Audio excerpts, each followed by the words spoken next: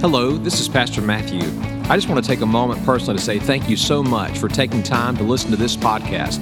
Our mission is to impact the valley and bless the nations with the gospel of Jesus Christ. We encourage you to go check out our website at crosslinkva.com. By doing so, you can learn all about the ministries of Crosslink and how we're involved in the community. Please know, we're praying for you. God bless you. I want to ask you today, if you have your Bibles, go ahead and take them and turn with me to Revelation chapter 2 for this morning's message. But while you're turning in your Bible, if you don't have a copy of God's Word, the words will be here on the screen this morning. While you're turning there today, I want to begin with a brief word of maybe explanation, maybe even a word of disclaimer in some ways. The message that we're going to hear today and the context of what we're talking about is a very sensitive subject. We're going to look at a church in the book of Revelations, frankly, that was very corrupt, and they were corrupt in one primary way. They were corrupt in their view of and in their practices regarding sex. I share that up front before we open God's Word for the simple fact that you may have young children in the room, and if you do, you might want them to be involved, especially in children's ministry today. I also share that in the context of our culture because everything we're about to hear is completely against the culture in which we live. In fact, much of what we're going to read about is going to expose a lot of lies and a lot of fool's gold that the enemy is selling in our world today. But anytime you talk about the nature of sex the way that God does today, it brings up a lot of sensitivities. The fact of the matter is today, most every single one of us here today have been impacted in some way, shape, or form by the hurt, wounds, and the dysfunction that sex can bring. It's not that sex is a problem, it's that Satan's lies are a problem, and the way that he's perverted it has wreaked all kinds of havoc in our lives and in the world. Some of us here today are still dealing with guilt and maybe even shame from sinful decisions that we ourselves have made in this matter of sin. There are some of us here today, frankly, this message may bring us some areas that are hurt and areas of wound because not of sinful decisions that we made, but of frankly evil things that were done to us against our will. And there are also many of us here today who still deal with the hurt and maybe even the raw emotions of sinful decisions that other people's made that had nothing to do with us, and yet those decisions have significant impact in our life. I share that with you up front to say, today is going to be a sensitive message, but as we study God's Word, one, I want to remind you that you're not alone. Most of us, I have experienced the pain and the challenges and the hurt that come from sexual sin. But I also want to remind you, not only are you not alone, but the Lord is greater than this. God has offered a way for us to be forgiven, for us to experience His grace. God has offered a way, even for things that have been done against us, for us to experience healing and wholeness in Christ. And so my hope and prayer today is that you will leave here today not with deeper wounds, but you will leave here today knowing by God's grace that you're forgiven and on a path to healing and on a journey of complete peace and deliverance in your life. So let me just say right up front before we even open God's Word, at the end of this service today, if there is any way we can minister to you, I want to encourage you to begin by reaching out to one of our prayer team members. This week, if you would like to, please reach out to us as pastors here in the office. You can fill out that care request card. We would love to minister to you because we believe that God wants you to live in a place of freedom, in a place of forgiveness, and in a place walking forward in victory. I don't want Satan to have a foothold in any of our lives in this area any longer. So let's join together for God's glory that we can have victory. Amen. Revelation chapter 2 this morning, if you would take God's Word with me and look there, we continue on in a sermon series entitled, Can You Hear Me Now? Of course, this sermon series title is not an advertisement for a cell phone commercial. Please understand that. It's given from the words of Jesus. At the end of every single one of these letters to the churches, Jesus will make this statement. So he who has ears to hear, let him hear what the Spirit says to the churches. Jesus understood in that day and in like our day, there are often times that we are looking, there are often times that we are hearing, but we're not really getting it. We're not really understanding it. And so even though he declared a clear message, that doesn't mean that the people actually received it. So can you hear me now? It comes from that thought that Jesus is offering us a message that will bring hope and will bring healing, will bring forgiveness and bring grace, but we've got to respond in a way that shows that we've heard it, that we've accepted it as his word. Today we come to the church in the city of Thyatira where we begin to discover something very sobering about this church. It was a corrupt church. Now, I would remind you today that I imagine that every single one of us have lived long enough to know that not everything is as it appears to be. There are many things in the world that might be corrupt. We might look at a business or a businessman with unethical perspectives and shady dealings behind closed doors that we know are not appropriate, and we might say, that's corrupt. We might look at a government that abuses its power and manipulates the people, and we might say, that's corrupt. Surely there would be no corrupt governments in our world today. Maybe it's at the same time, we might even look at people and we might say that they outwardly profess something, but inwardly something is different. And we might even say of people that they are corrupt. Jesus himself said that. In Matthew chapter 23, Jesus was speaking of the Pharisees. They were the religious people who put on such a good exterior appearance, such a form of religion that they thought they were good. But listen to what Jesus said in Matthew 23. Woe to you, scribes and Pharisees, hypocrites, for you clean the outside of the cup and of the dish, but inside they're full of robbery and self-indulgence. Woe to you, scribes and Pharisees, hypocrites, for you are like whitewashed tombs, which on the outside appear beautiful, but inside they're full of dead men's bones and all uncleanness. So you too outwardly appear righteous to men, but inwardly you are full of hypocrisy and lawlessness. In other words, Jesus looks and says, listen, you have this outward appearance that everything is good and grand and glorious and wonderful, but behind the curtains, at the heart of the matter, there are things that are terribly wrong and even corrupt. Well, the same words that Jesus spoke to the Pharisees, sadly, could be spoken to the church at Thyatira. And frankly, I can't help but to wonder if these same words can't be spoken to the Big C church in America today. Today, if you look with me at Revelation chapter 2, I want to ask you to stand to your feet for the reading of God's word. Jesus saved the longest letter and the most words for the smallest city of the entire ancient world of these 7 churches of Asia Minor. The message to Thyatira, listen to what Jesus says in verse 18. And to the angel of the church in Thyatira write, the Son of God, who has eyes like a flame of fire, and his feet are like burnished bronze, says this, I know your deeds and your love and your faith and your service and your perseverance, and that your deeds of late are greater than at first.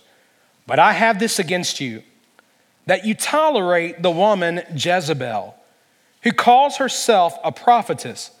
She teaches and leads my bondservants astray so that they commit acts of immorality and eat things sacrificed to idols. I gave her time to repent, and she does not want to repent of her immorality. Behold, I will throw her on a bed of sickness, and those who commit adultery with her into great tribulation, unless they repent of her deeds. And I will kill her children with pestilence, and all the churches will know that I am he who searches the minds and the hearts, and I will give to each one of you according to your deeds. But I say to you, the rest who are in Thyatira, who do not hold this teaching, who have not known the deep things of Satan, as they call them, I place no other burden on you. Nevertheless, what you have, hold fast until I come. He who overcomes and he who keeps my deeds until the end, to him I will give authority over the nations. And he shall rule them with a rod of iron, as the vessels of the potter are broken to pieces, as I also have received authority from my Father. And I will give him the morning star. He who has an ear to hear, morning, and I thank you for this time together. Lord, we recognize today that the message that we have read already from Jesus to the church at Thyatira, it is sobering and convicting and very confrontational, even in our culture today. So give us ears to hear. I pray, Lord, where it's needed that you'd bring conviction of our sin. Where it's needed, would you give comfort and healing where there's been brokenness. And I pray it in Jesus' name and for his glory. Amen. God bless you. You may be seated this morning. The corrupt church. Here in Thyatira in Asia Minor, Thyatira was the smallest city of all the cities represented by these 7 letters. Frankly, there was nothing really significant that stood out about Thyatira. The one major thing of emphasis perhaps would be that they were primarily known for a plant that produced a dye that was a purple in color. As a result of that, people would come to that place to get this dye so that they could make purple garments and linens, especially for people of royalty. If you remember in Acts chapter 16, there's a lady by the name of Lydia. She's a seller of purple. Guess where she's from? She's right here from Thyatira. Apart from that, in the ancient world, the only thing that Thyatira was known for is that it was a military outpost intended to protect the city of Pergamum. In fact, Alexander the Great had soldiers that largely populated the area and began to build up the area. Thyatira was not known for their entertainment. Thyatira was not known for their wealth. Thyatira was not known for their sports. Frankly, many of the things that characterize most of the other cities of Asia Minor were not true of Thyatira. They were basically a military outpost. And yet, in the midst of that place where they didn't have all these other things, they had plenty to do because Satan found ways to take their idle time and use it to rob them of their devotion to the Lord Jesus Christ, to fill their time with their own personal pleasures. And unfortunately, what was happening in the culture also began to happen in the context of the church, the body of Christ, the church at Thyatira. As we study this letter, I want us to see this morning 4 things that Jesus says. 4 things about Jesus that he reveals in this letter. If you're ready to learn, would you say, all right? First thing I want you to see this morning is simply this. It is the commendation of Jesus. As Jesus does in every other single one of these letters, he begins with words of praise, words of encouragement, words that he is commending them for. Jesus, of course, has something important to rebuke. He has something to address, and yet he starts with these words, if you will, of grace and compassion. He's speaking out to recommend and identify several things in their church. So we see them loud and clear in verse 19. He says, I know your deeds, your love, your faith, your servants, and your perseverance, and that your deeds of late are greater than at first. Let me illustrate that for just a moment. First, he commended their works. The word here, when he says their deeds, just means their general activity. This was a busy church. This was not a church that was dead. This was not a church that was lifeless. This was not a church that had no activities, nothing going on. They had lots of things going on. They likely had a ministry outreach to the community. They had some sort of benevolence program. Maybe they had a ministry to the soldiers that were there in the local areas that we would consider like a military base. Jesus commended them for their works. They were full of activity for the Lord. Jesus also commended them for their love. I know your deeds and your love. I want to remind us this morning that everything we do and should be a defining principle of our life as Christians should be done in love. Paul says in 1 Corinthians chapter 13, if I have all faith so as to remove mountains, but do not have love, I am, what's the next word? Nothing. And if I give all my possessions to feed the poor, if I surrender my body to be burned, but do not have love, it profits me nothing.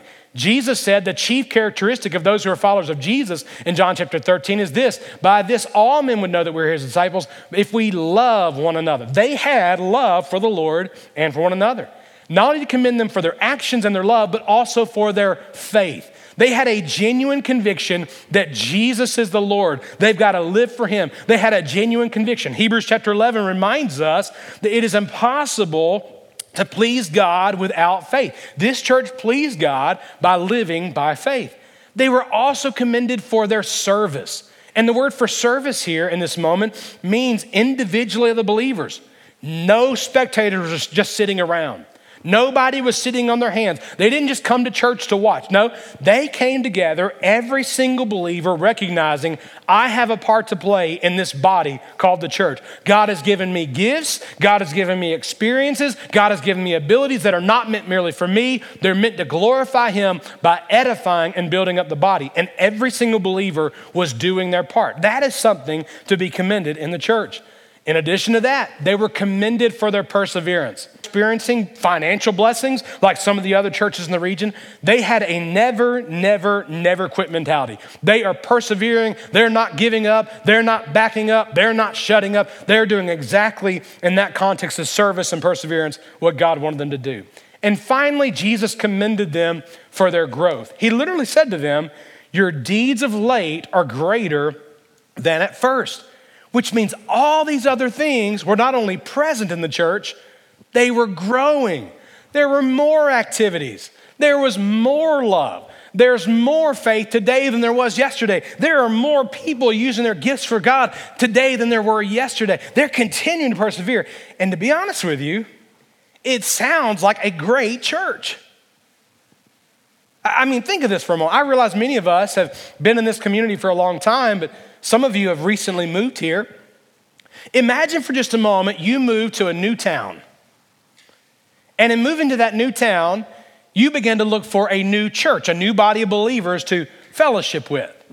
And you go to visit on that first Sunday, and you begin to look through the news and notes of the worship guide, and you see this opportunity and this program and this ministry, and you're like, man, there's a lot going on here.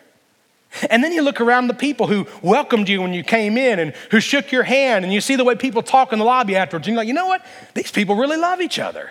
I mean, this is genuine. They genuinely love each other. And then you hear the preacher, and the preacher's preaching the Bible, and you're like, man, they believe the Bible. Surely they've got faith. And then you begin to realize and look around, oh, look at all the people serving with the ushers and the hospitality team and the children's ministry team and even the parking lot team. And my goodness, there's a lot of people serving.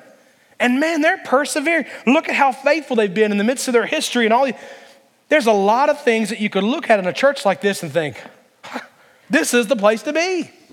This is the perfect church. This church has everything going for it. But I remind us this morning that no church is a perfect church. Because we live in an imperfect world, and every church is made of redeemed, yes, but imperfect people. In every church, there are areas that we need to grow. And in every church, there are areas that we need to address for the Lord's sake and for His glory. But at times, there are also things within the church that can be terribly wrong. Well, what do you do when something is going contrary to what God has spoken? If Jesus is the head of the church and we're to be living for His glory and honor, what happens if there's a part of the church that's not glorifying Him? Well, in that moment, there has to be what we see next, a confrontation. We see the confrontation of Jesus. Now, I have to confess to you today that there's nothing about this that I love preaching about. There's nothing about this that I think that the believers at Thyatira enjoyed hearing, but I'm reminded there are times that there are things in our life that need to be confronted. Some of us don't like confrontation. Some of us don't like conflict. But there are times, just like going to a doctor, if you know that something's wrong internally, you go to the doctor and you share all that's going on. You're not hoping to get what you want to hear. You're wanting to get the truth. Here's what I'm experiencing. Here's what I'm facing. Doc, help me understand what's wrong.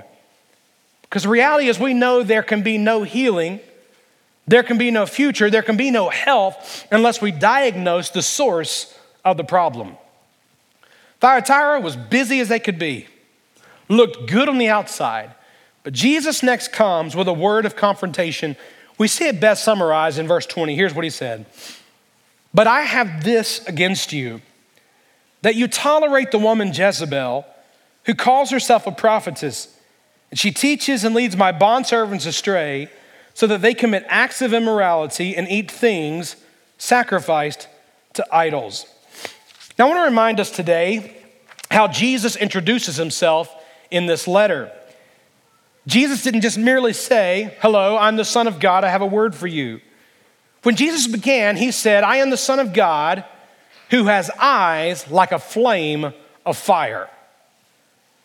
Now that imagery is meant to be a sobering imagery because what Jesus is saying is this: I see and I know everything. Yes, you've got an outward appearance that you're religious and you're good and there's faith and all these different things, but I want you to know, even behind the curtains, at the heart of the matter, I see every thought of the heart, I see every motive and intention, I see it and know it all because I'm looking with eyes like a flame of fire. I remember when I was a kid, many times our family would go to the Gatlinburg, Tennessee Pigeon Forge area. Anybody ever been there? Not, oh yeah, got a woo-woo holler in church. Oh yeah, all right. I've been there many times. Well, growing up, I remember many times going to a small museum that's tucked away in the middle of the Gatlinburg area called Christus Gardens. Many people have been to Gatlinburg and Pigeon Forge hundreds of times and never even heard of this place. But Christus Gardens was put together and designed by an artist who had an incredible experience by coming to know Jesus Christ as his Lord and Savior. What he did then was he created this museum basically of wax figures.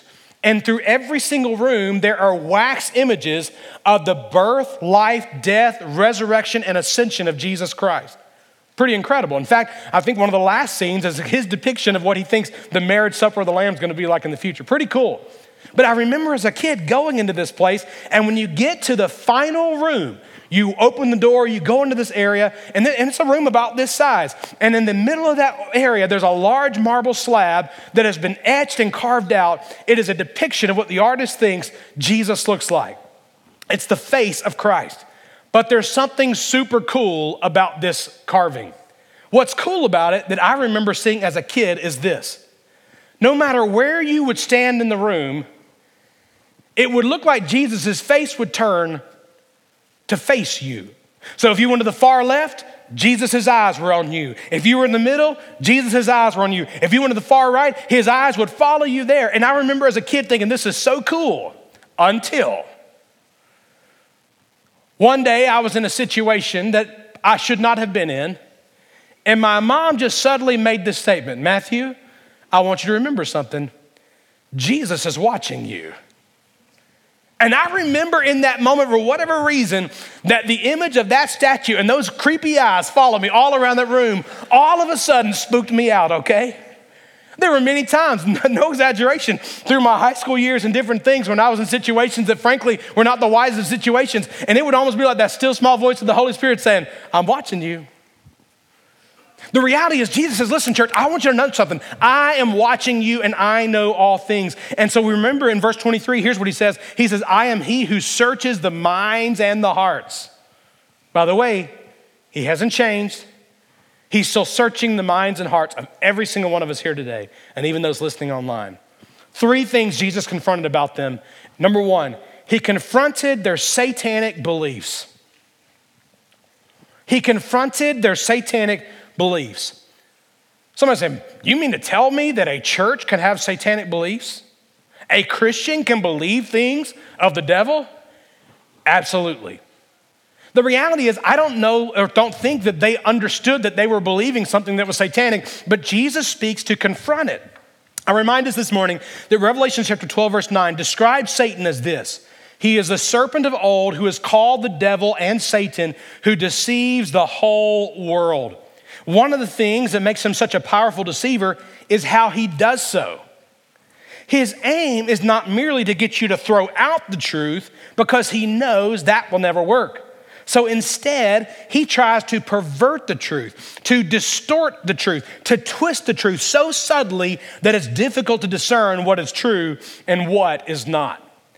Maybe perhaps with some young people along the way, you've played the game, 2 truths and a lie. Anybody played that before? 2 truths and a lie. You give 3 statements, 2 that are true, 1 that's a lie, and then the group has to discern which one they think is a lie. Well, Satan does that all the time. He gives us all sorts of information, all sorts of thoughts, all sorts of opinions, all sorts of beliefs, and he sells it all as true. When the reality is some are true and many are complete false. He does that to distort the truth. Satan, for example, twisted the truth with Eve when he convinced her that God was just holding out on her by not allowing her to eat of the forbidden fruit.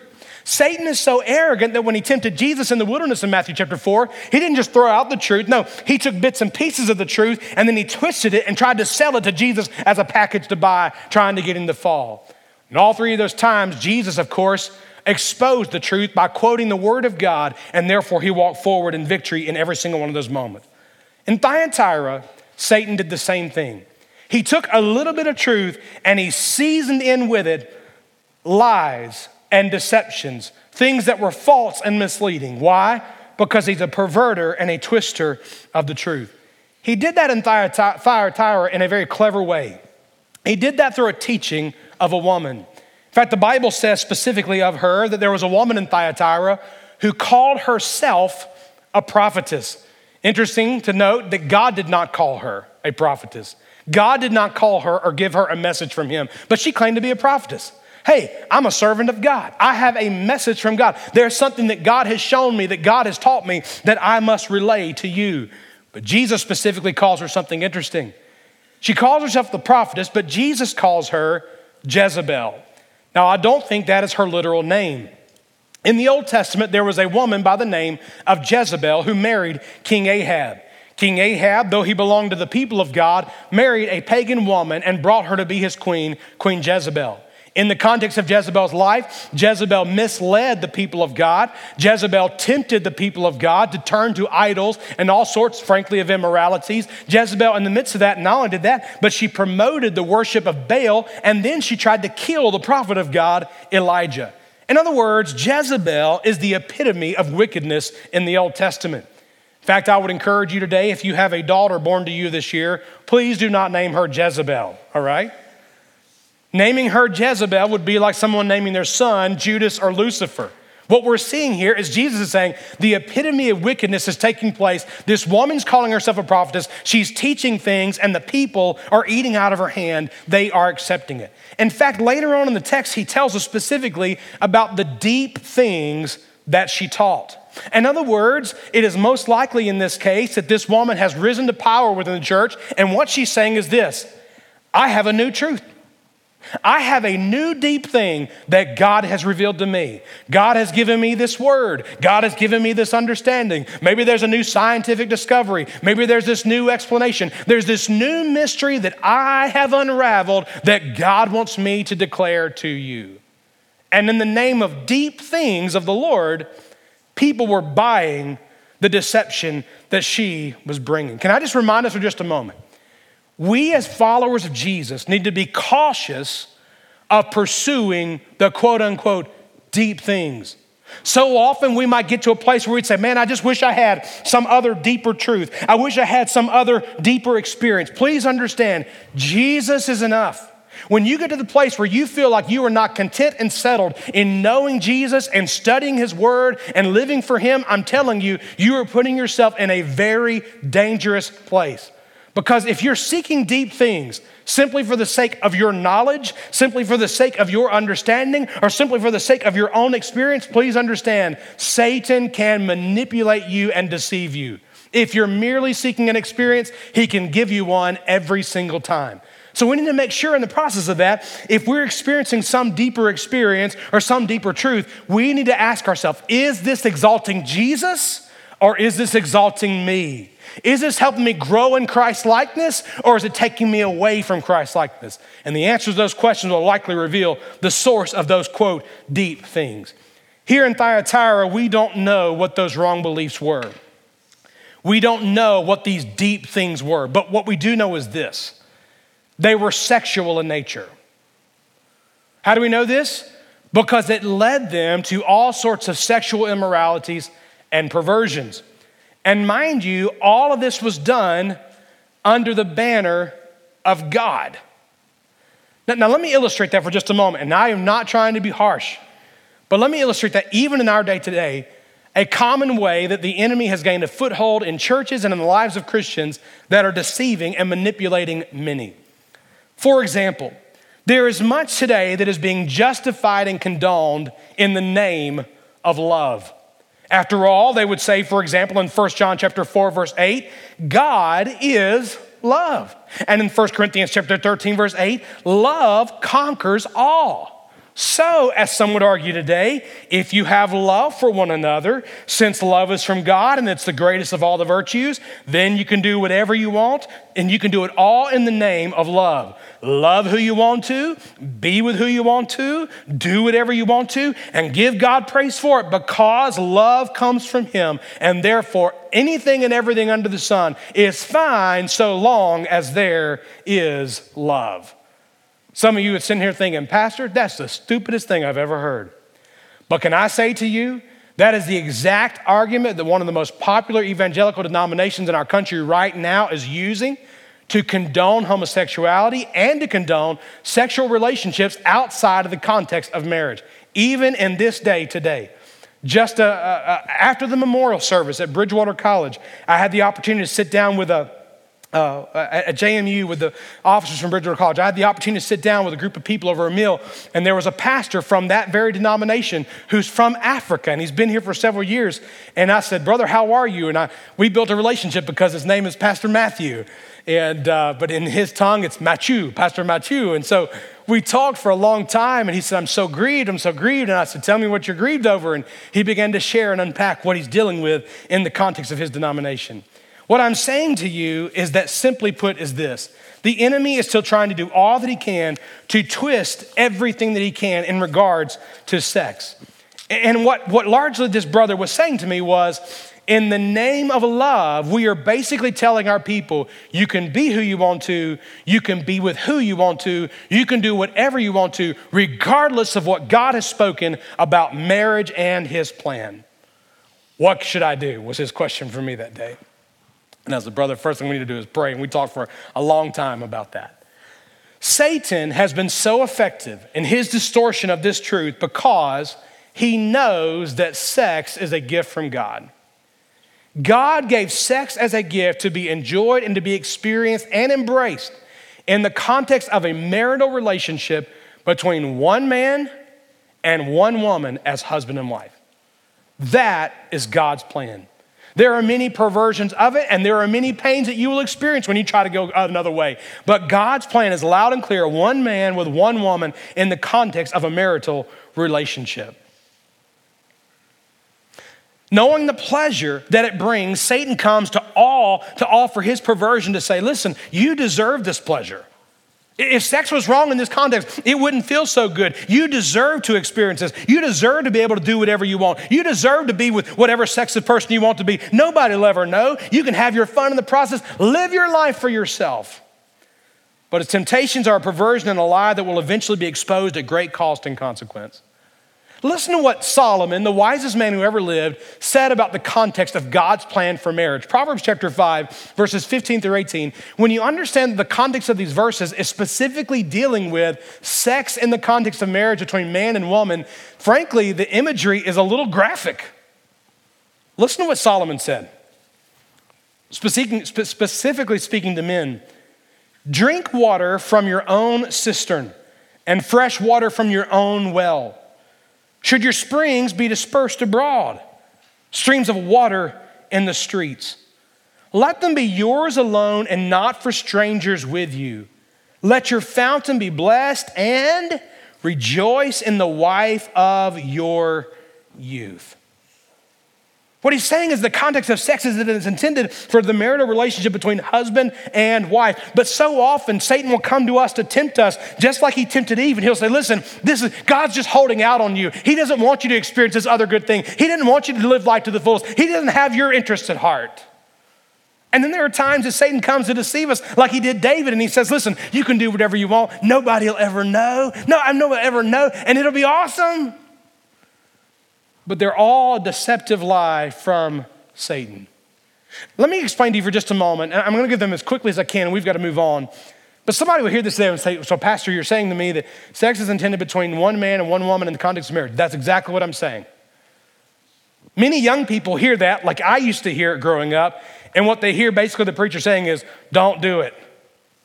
But let me explain to you why. Why is this God's plan for your life? 5 reasons why, and I'm going to say them quickly. We can talk about them later if you've got questions. Number 1, simply put, because this is God's plan for his divine purposes. God created us male and female. He created us differently and uniquely for his purposes. And in the context of that, he gave us the gift of sex. In other words, God is most glorified through this gift when we receive it as such and express it in ways that are pleasing to him. In fact, when we recognize this is a gift from God and we utilize that gift in ways that are pleasing to him for his purposes, it actually becomes an act of worship where we're honoring and glorifying God. Secondly, this is God's plan for our personal pleasure and enjoyment. That is not to say that sex outside of marriage is not pleasurable, at least for a season, but most sex outside of marriage ends with profoundly deep wounds. It is in the context of marriage where there can be absolute trust, vulnerability, acceptance, and the deepest of enjoyments. Number 3, why? Because this is God's plan for even peace in your marriage. Outside sexual experiences can create problems in our heart, mind, emotions, and therefore even in our marriage. It often causes insecurity, shame, fragile trust, and great difficulties in being completely honest and vulnerable. In fact, in the context of marital counseling, oftentimes people deal with issues that they think are dealing with the present when the reality is they still haven't gotten healing over wounds and issues of the past. Number 4, this is God's plan for protecting your marriage. When you give yourself to another sexually, you're not only engaging the body, you're not merely engaging the mind, you're not merely going through the motions, you are even embracing the core of who you are. 1 Corinthians chapter 6 says it this way, do you not know that the one who joins himself to a prostitute is one body with her? For he says the two will become one flesh, but the one who joins himself to the Lord is one spirit with him. Listen to this. So flee immorality. Every other sin that a man commits is outside the body, but the immoral man sins against his own body. And finally, because this is God's plan for procreation. God's plan for your children and mine are to grow up in the context of a committed, Christ-honoring marriage. And the majority of us understand that because we've experienced a parent who was absent and missing along the way. Please understand this morning, this does not mean, if you're listening to that day and you're thinking, man, I messed up a long time ago. I believe lies from the enemy a long time ago. Maybe you shouldn't think, I never had that kind of an example or teaching growing up. Please understand, that doesn't mean if you've missed that mark that you can't experience God's forgiveness and you can't experience a joyful, wonderful, God-glorifying marriage. It does mean this. It does mean if you've not repented of your sin, the quickest thing you need to do is to repent of your sin, get right with the Lord, and accept God's plan for your life, recognizing that it is only through that your marriage will have the firm foundation that it needs. Secondly, also, don't assume that just because you keep those things, that your marriage is going to be what God wants it to be. It takes work. It takes perseverance. We've got to work to cultivate those things in our life.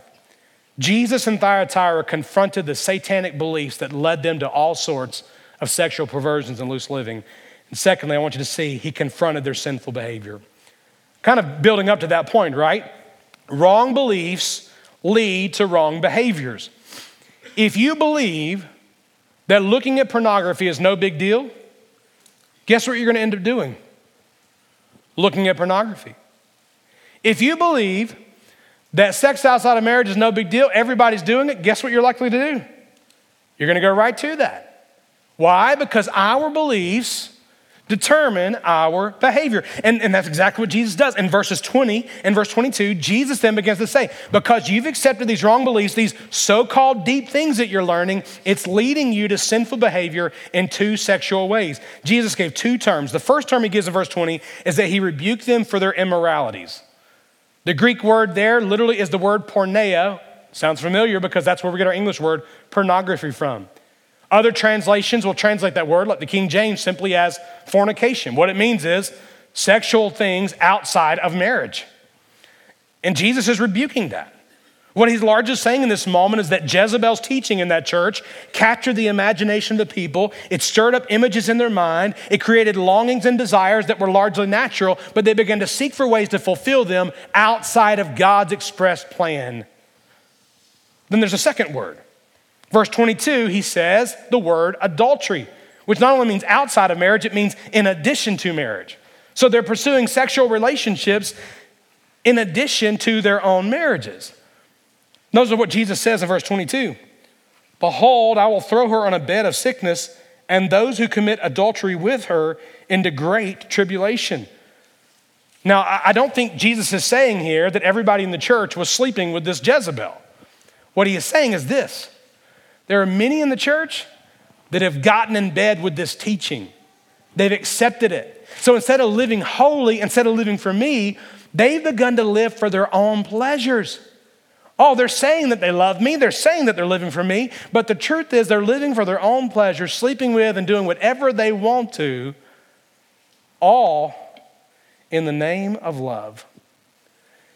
I want to remind us this morning of something very important. If you know Jesus Christ as your Lord and Savior, you have been forgiven of your sins. You have been cleansed, but you have also been changed and made a brand new creation. Jesus spoke these sobering and serious words to the church. I think it's a powerful reminder for us today that when you've been forgiven and set free, out of our love for the Lord Jesus Christ and our devotion to him, we are not to go back to those things. Listen to what Paul says in 1 Corinthians chapter 6. Do you not know that the unrighteous will not inherit the kingdom of God? Do not be deceived. Neither fornicators, nor idolaters, nor adulterers, nor effeminate, nor homosexuals, nor thieves, nor the covetous, nor drunkards, nor revilers, nor swindlers will inherit the kingdom of God. Listen to this statement. Such were some of you. That's what you were. That's what you were doing before. Those are the things that were before Christ. But now that you know Christ, you've been set free. You're a new creation. And he goes on, but you were washed. If you know Jesus Christ, your Lord and Savior, you were washed by the blood of Jesus. You were sanctified. You were set apart for the Lord to be a vessel holy unto him. You were justified in the name of the Lord Jesus Christ and in the Spirit of God. His whole point is this. You've been changed. You've been forgiven. You've been set free. So live like it today. Finally, Jesus confronts their spiritual betrayal. The simple summary is this. In their immorality, they then turn to idolatry. I want to remind us today that an idol is anyone or anything that takes the place of Jesus in our lives. And it's not difficult to understand. They got so focused on living for themselves and living for their pleasure that they weren't so focused anymore on what Jesus wanted. Much like an addiction, their pursuit of passion and pleasure and sex took all their time, attention, effort, energy, and resources, except for when they came together on Sundays, apparently. This pleasure promised so much joy and fulfillment, but they did not realize it was taking their very lives. The lives of pornography and sex are still doing the same today. It's just a glance. It's just this one time. It's just this one giving in. After all, who's really going to know about it? But Jesus comes with a simple and sobering reminder that these things are spiritually a betrayal of him. Galatians chapter 6 says it this way. Do not be deceived. God is not mocked. For whatever a man sows, this he will also reap. For the one who sows to his own flesh will from the flesh reap corruption. But the one who sows to the Spirit will from the Spirit reap eternal life. Can I just remind you this morning that God is no liar? If we sow to the flesh, we'll reap corruption. But if we sow to the Spirit, we'll from the Spirit reap eternal life. Number 3, if you're still with me, would you say all right? Or oh me, I don't know. I want you to see the compassion of Jesus. I got to move quickly, but I want you to see the compassion of Jesus. When we read these words, they're very sobering, but I want you to see how Jesus responds to this Jezebel. Yes, there's rebuke and there's confrontation and there's conviction, yes. But notice the desire of Jesus as he calls them to repentance. Notice in verse 21, he says, listen, I gave her time to repent. Think of that for just a moment. Think about all the times this woman had taught things that she knew were wrong. Think about all the ways that she had misled people from their devotion to Jesus. Think about all the lives and possibly the marriages and the homes that she ruined and destroyed. Think about all the rubble along the way. And yet what does Jesus say of her? I gave her time to repent.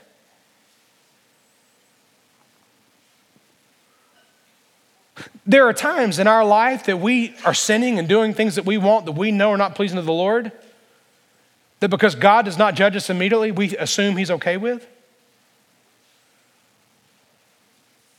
Like if this was really, really bad and God was really opposed to me, like he'd correct me right now immediately. But please understand, God's lack of immediate judgment is not his condoning of your sin. It is God in his grace and his mercy giving you opportunity to repent. I gave her time to repent, but what did she do? She hardened her heart. She was arrogant against it. The Bible says literally, and she does not want to repent for her immorality.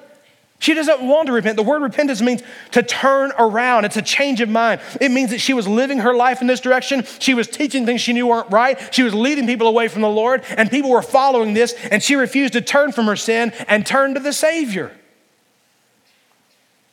In other words, to repent means you're going one direction, going your selfish and sinful way, and to repent means you confess it is wrong, you turn from it, and you turn to the Lord Jesus Christ to live for Him, for His glory, for His purposes, and His pleasure. He called them to repentance. Listen to this promise from Acts chapter 3, verse 19. Repent and return so that your sins may be wiped away, in order that times of refreshing may come from the presence of the Lord.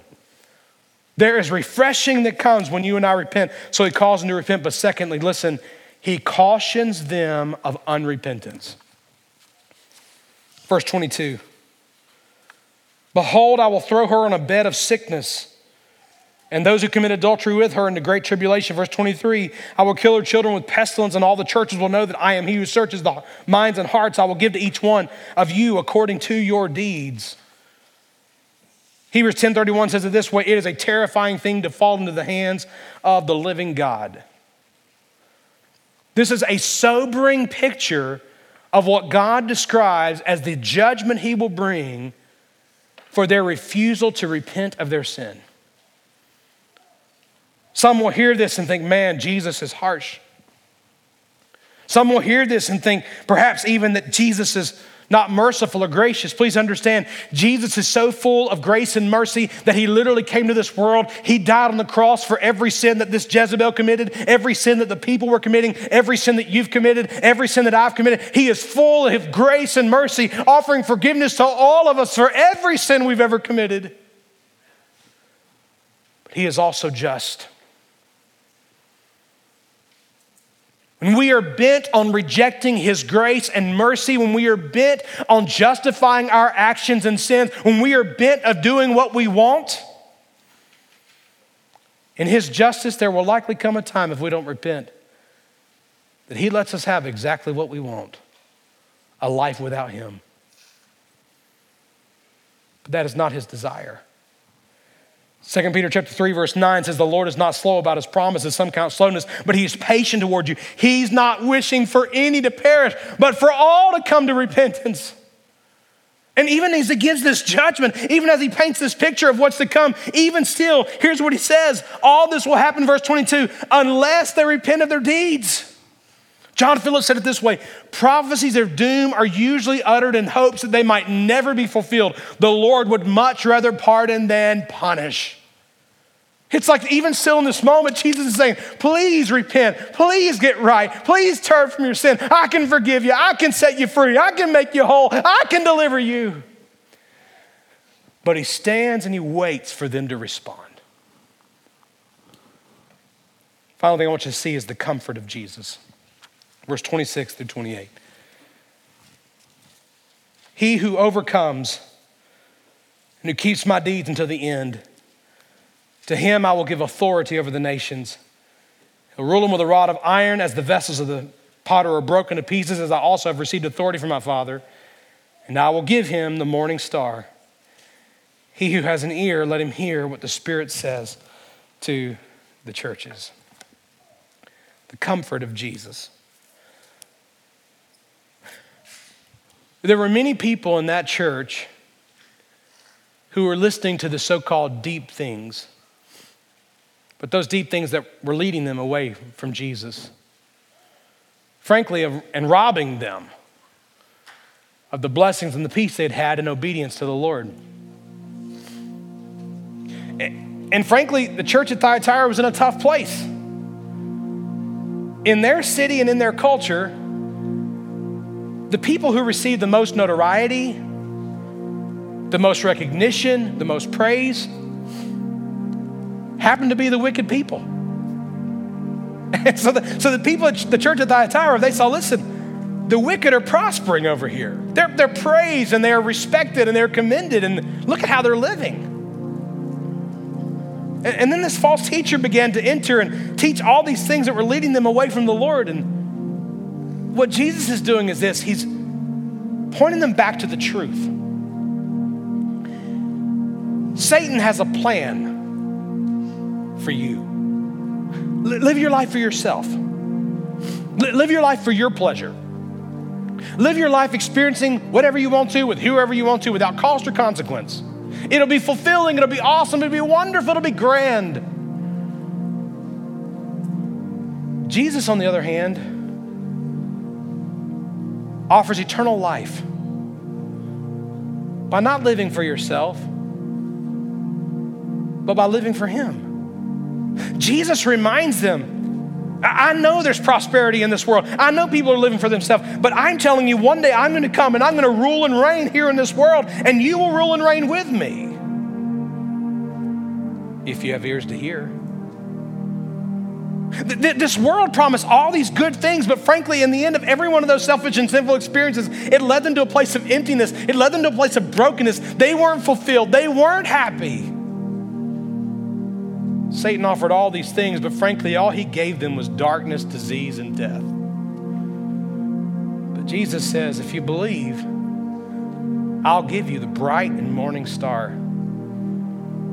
That reference is a reference to himself because the Bible tells us later in the book of Revelations that Jesus himself is the bright and morning star.